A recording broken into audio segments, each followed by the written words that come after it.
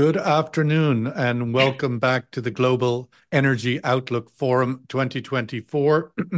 We are in the European session of our marathon 12-hour, 12 time zone swing through the world, round the world, I suppose it's technically called, starting early doors in China and now migrating our way across Europe after tracking through Asia and the Middle East.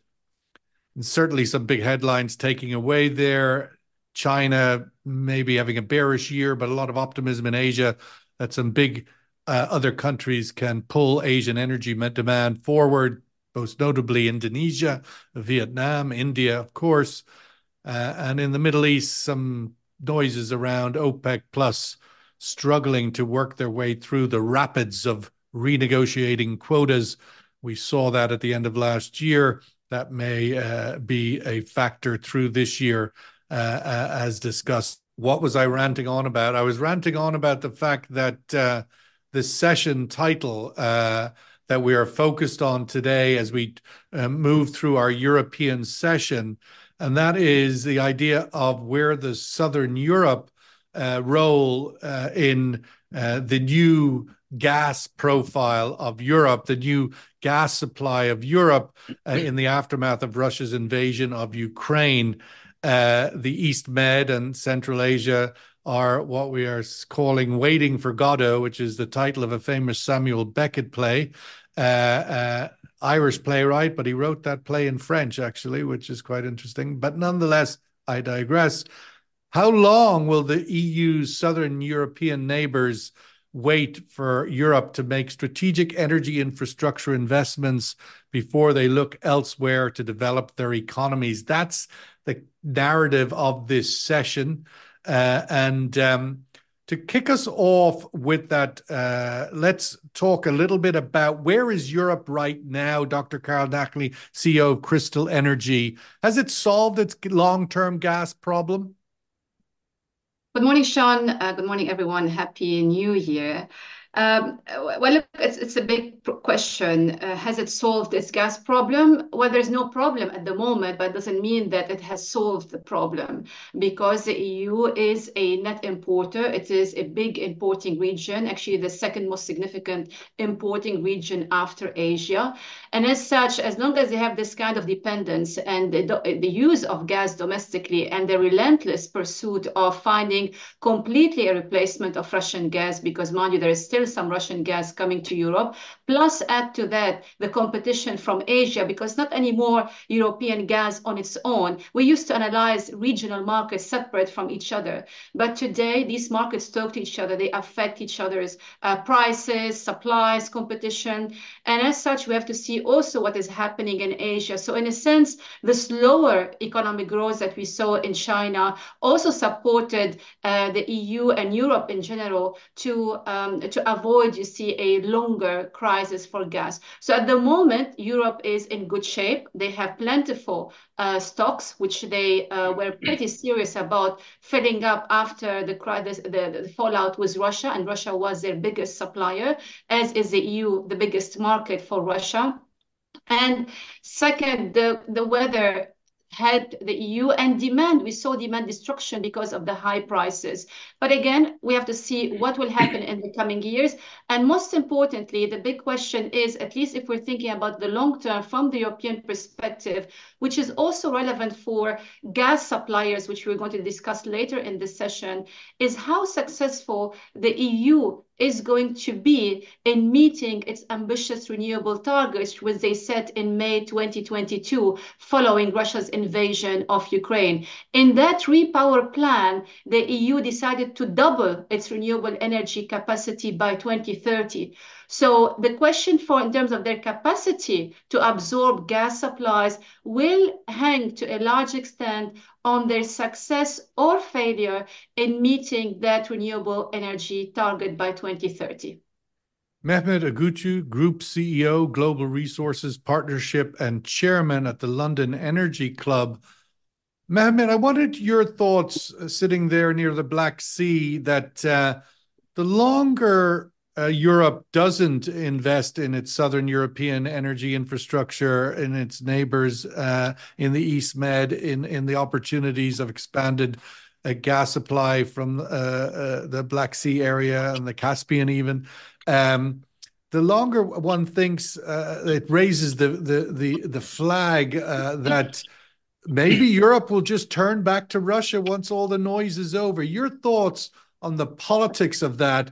Could we see Europe turn back to Russia? That cheap gas is very tempting. Well, Europe is long on blueprints, visions, rhetoric, but when it comes to implementation and taking concrete action, it's really short, not only with regard to southern shore neighbors of Mediterranean, but also in general. We shouldn't forget that EU is not a homogeneous bloc having similar energy requirements, needs, and deficiencies. So treating EU as one single entity is the first mistake to make. And secondly, all these visions papers prepared by the Commission or the Council and endorsed by the Parliament is very difficult to implement, as we have seen in the past. So let alone with the southern neighbors and other regional partners within EU, there are serious difficulties. And key things is for the EU right now, after the Russian invasion of Ukraine and the crisis that we had, is not only about natural gas. Carole already mentioned it. They handled this problem expensively through LNG. I think it's also created that problem, quote unquote, has been handled by spot cargoes coming from the US into floating LNG facilities off the coast of Germany. These are all spot short-term solutions, aren't they? Yes, they are. I don't think that EU is interested in long-term gas supply issue, because for this you have to invest. Let's say with Qatar, if you want to have, or Algeria or Nigeria, if you want to have long-term LNG contracts with them, you have to invest. You have to sign long-term contracts, and EU is not willing to do that because there is a dilemma about decarbonization, then emphasis on renewables, green technologies. Therefore, I think there's a confusion in the EU strategy. Investors are not clear what EU wants in that regard. So there isn't significant investment going to gas fields and LNG production around the world. So if you look at the southern neighbors, what we see as a disappointment. We saw also with Desertec project how it failed, and so much talk, but they need finance to be channeled into the region. It's not happening for interconnections, for also regional hub that they are talking about. But other nations like China through BRI, Belt and Road Initiative, are pouring billions of dollars there. But this comes as loans, of course. Some of them talk about debt trap, but the money is flowing. Projects are happening there. Let's just go to Gulmira Rzayeva, founder and managing director, Eurasia Analytics, and a former senior energy advisor to the government of Azerbaijan. Gulmira, how much longer is Azerbaijan going to wait for Europe? Is this year, 2024, its last year? Oh, well, first of all, I think there are a lot of challenges both on the market side and on the supplier side that needs to be clarified, problems and a lot of questions that needs to be answered. First of all, if we speak from the supplier's perspective, and Azerbaijan is relatively new supplier to Europe, which has been already providing some 10 BCMA of gas, and last year it was above the annual contract quantities, 12 BCM. So for new extra volumes to come to the market, we need to understand what is the demand in the market in the longer term perspective, because this is, I think, the major uncertainty at the moment that needs to be clarified. And this is the major debate between supplier and the trader in Europe. And that would also clarify the length on the contracts, whether it's going to be long-term contract or short-term contract. From the buyer's perspective, of course, there are lots of uncertainties for them as well. Again, at the COP28, we've seen the European Union, I mean, the developed world is committed to double, renewable energy production and the triple energy efficiency. So the demand uncertainty is still there. And the financing, this brings us to another problem, which is funding of this kind of projects, multi-billion those projects, bringing gas from Azerbaijan to extra 10 BCM to Europe would cost additional around $18 billion. Who is going to fund these projects? But on the other hand, we see how those countries mainly in Southeast European region, Italy, is the biggest market in that region with around 60 BCM of gas demand, how reliant on gas coming from alternative sources. It's not only Azerbaijan, as you mentioned, it's LNG, it's gas from North Africa. Eni is aggressively investing in different countries in Africa to bring extra gas to the market. But there are a lot of uncertainties as well, because Algeria failed to, increase its gas export to Italy last year, as was planned initially, and we think that Algeria would not be able to significantly increase its gas export because they also need investment to increase gas production. So these uncertainties must be addressed before any contract is signed. There's also the big uncertainty, Dr. Carole, isn't it, of the geopolitics. I think obviously you're from Lebanon. We saw the major breakthrough, it seemed only a few months ago, of Lebanon and Israel agreeing their maritime border in order to demarcate their gas fields there. But we're very quickly reminded with the tragic events in Gaza that the geopolitics of the East Med and the Southern European neighborhood are just too problematic for European investment. Your thoughts on that geopolitically, Europe sees this as a relatively no-go area for that kind of money that you're talking about?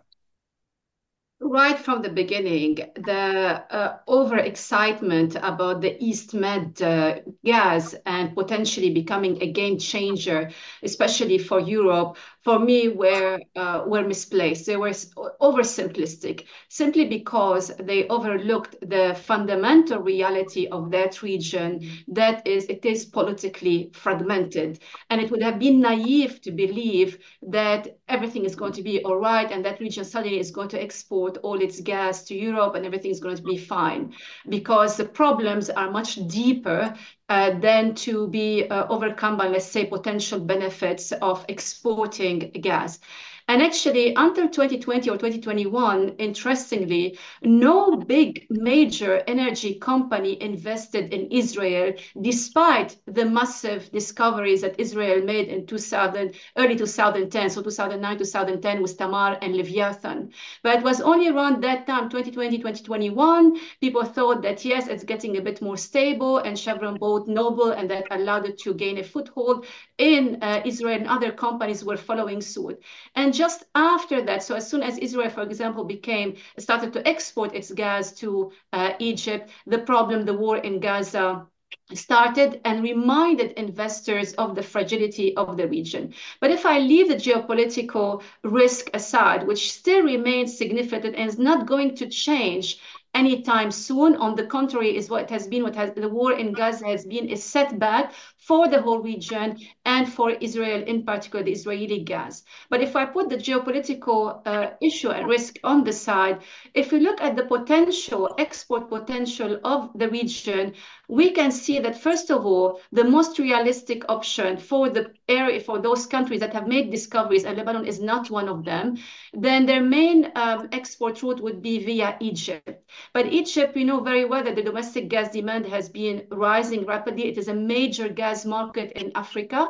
And there will be also the dependence on Egyptian market. But beyond that, if I go to Algeria next door, there's an equally similar problem with the potential to expand exports, because production is not rapidly rising to compensate for the rise in demand. So in North Africa, you have the major problem, domestic demand rapidly rising, and we're not seeing yet any other discoveries such as Zohr field in Egypt that changed Egypt export status, and we need another discovery like Zohor in Egypt to be able to boost Egypt's potential. So on balance, and Cyprus, by the way, for those who are listening, made the Aphrodite discovery many years ago, more than 10 years ago, and until today, the gas remains stranded because of the limited export options, which are related to technical issues, cost issues, so economics, but more importantly, the political fragmentation in the region,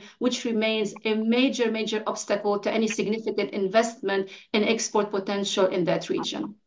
Mehmet, has Turkey and President Erdogan missed an opportunity here to sort of lead Europe towards its southern European gas supplies, compromised by his dependency on Russian gas? I mean, we saw once upon a time, we've talked about this before with Gulmira, that it takes a massive amount of political will to muscle over this geopolitical challenge. We saw successful attempts at it in the past, getting Azerbaijani gas through to Turkey and to Ceyhan and so forth.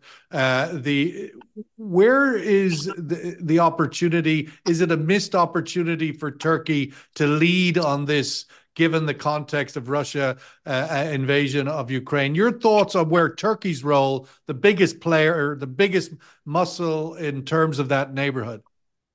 It is actually the biggest muscle to reckon with in the region.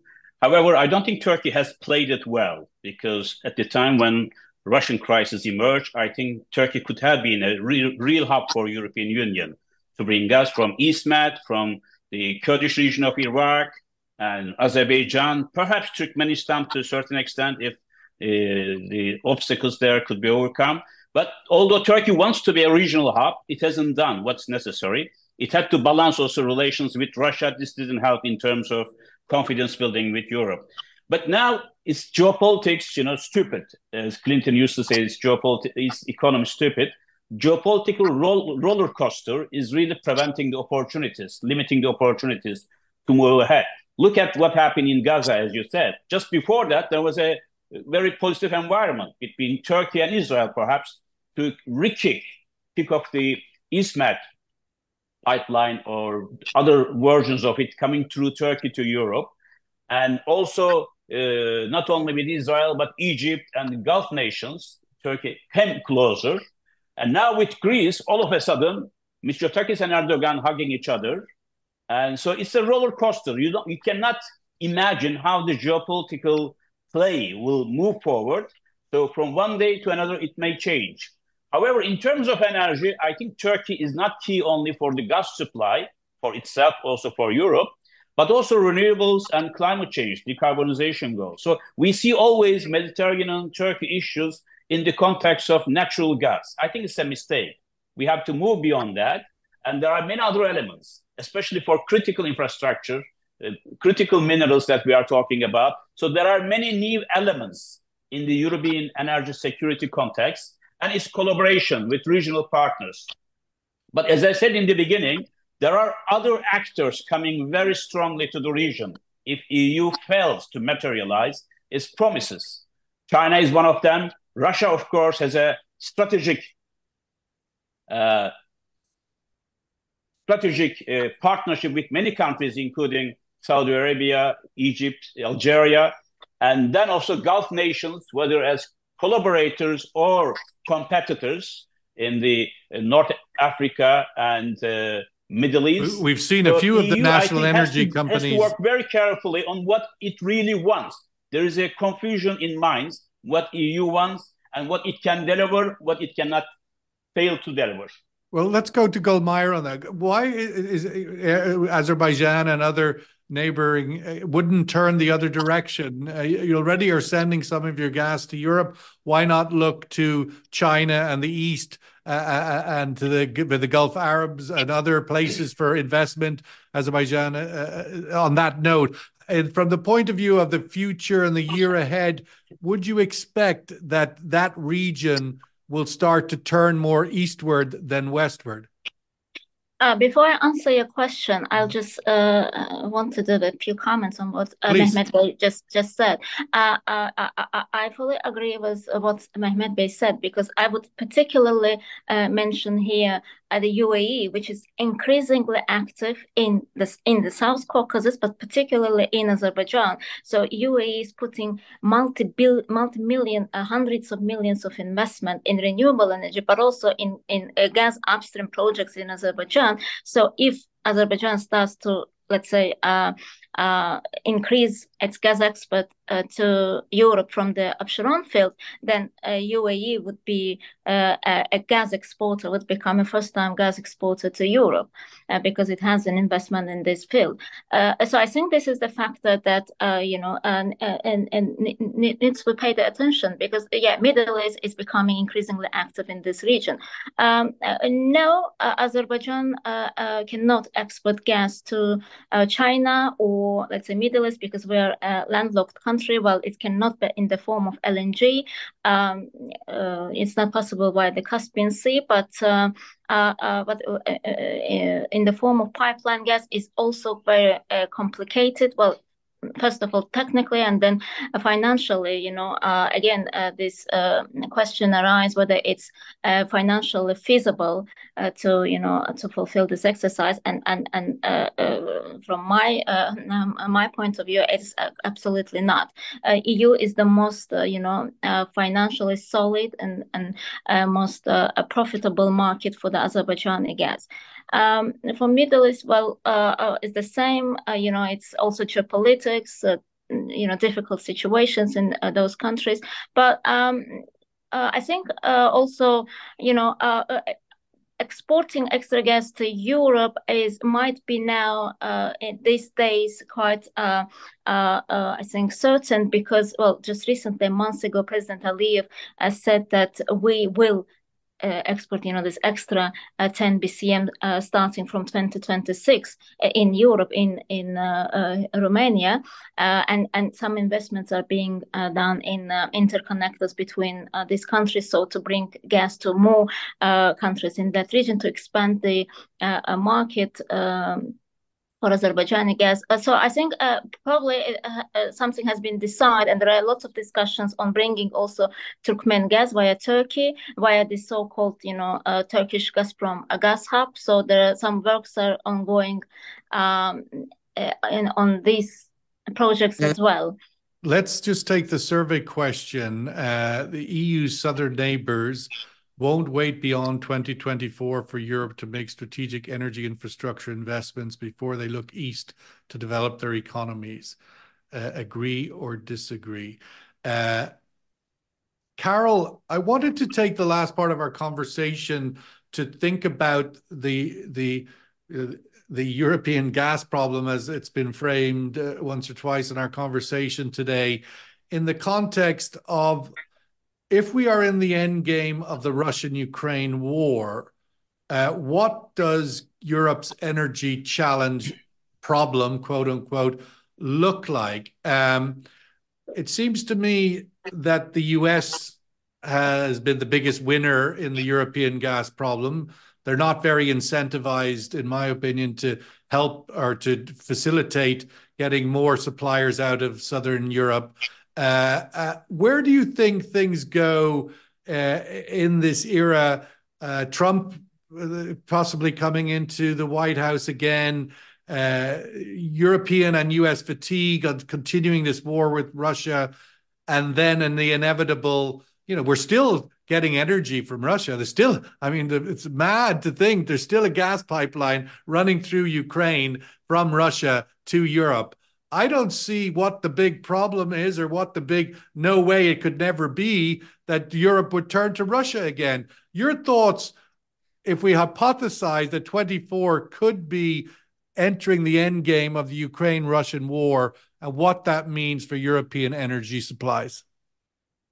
There are two things that we have to take into consideration, Sean.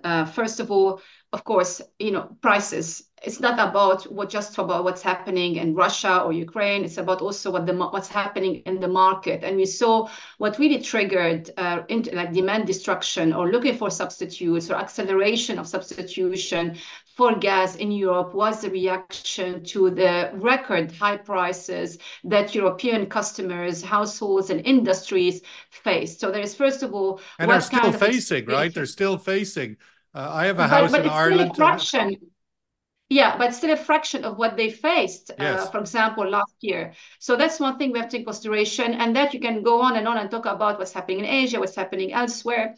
But second, so there's the market realities and there is the policy reality. And the real policy reality is largely also dictated not only by people, the popularity, the popular mood, but also by who is in charge. And we know in Europe there are some elections happening in 2024 and things can change drastically. And it is not unusual to see U-turn when it comes to policymakers. Here in the UK, we saw many U-turns last year. For example, on, I was thinking whether it's already 2024. So it was the end of last year on electric vehicles or the delay in abolishing the sale of new conventional cars, diesel and gasoline, and also encouraging more investment in oil and gas in the North Sea. So there is a policy dimension that would create also this kind of uncertainty about where next for Europe. But that said, despite the uncertainty, I would like to highlight something, and this is where perhaps me and Mehmet don't see it in the same way, that yes, the EU, there is some contradiction and there is some confusion, but the EU is a group of 27 countries with very different electricity and energy mix and primary energy mix and locations. So some they are completely inland, so they don't have access to building LNG terminals. So that we would expect. And in that respect, if you think about the EU being so like 27 countries, and they still manage to speak with one voice and have inactivate very drastic policies within a short period of time in reaction to the crisis of 2022, that is by itself impressive. And also add to that the EU already signaled to investors in oil and gas that they are supporting investment in gas with their taxonomy of gas being a sustainable investment. And another boost for the oil and gas investors is COP28, because there was one provision in the agreement, in the deal, which says that transitional fuels, investment in transitional fuels should be supported to safeguard energy security. And how do you describe natural gas? A transitional fuel. Mehmet, we're running out of time, but I just wanted to get you and Gulmira's views quickly on this. Would you be surprised to see Europe turn back to Russia if indeed we find an endgame in the Russian-Ukraine war? I don't think it's going to happen in the foreseeable future because the trust is lost. So we have to see what's going to happen. And an additional point before I close, I want to say that, Europe, if it's going to rely on southern neighbors of the Mediterranean, and then it has to make sure that there is political stability and security in this region. And through the infrastructure investment and connections, not only in energy, but telecom, roads, and everything else, EU can be bringing together the Maghreb countries and other Middle Eastern countries, which are not in talking terms to one another. So energy investment and dialogue might be one way of helping regional integration in the region. I think we have to keep this in mind as well. Gulmira, a quick last word to you. Would you be surprised? Do you expect Russia to return as a major gas supplier to Europe at some point in the not too distant future? You're on mute, I think. Yeah, sorry. So I think here we should really divide the European countries who would be willing to do that and who want under any circumstances. Hungary and Austria are still have been importing Russian gas. 85% of Austrian gas comes from Russia. Some 80% of Hungarian gas comes from Russia. So there are a couple of other countries that still continue importing Russian gas. And I think that these countries that probably will not, drop importing Russian gas in the future. But of course, if we talk about Europe as a whole, as a single market, then I think yes, we won't see the Russian role as a gas exporter as it was before. In terms of infrastructure, I think that EU will stop financing fossil fuel infrastructures, but those countries that want gas from some other sources, their TSOs will need to invest on their own to build this infrastructure.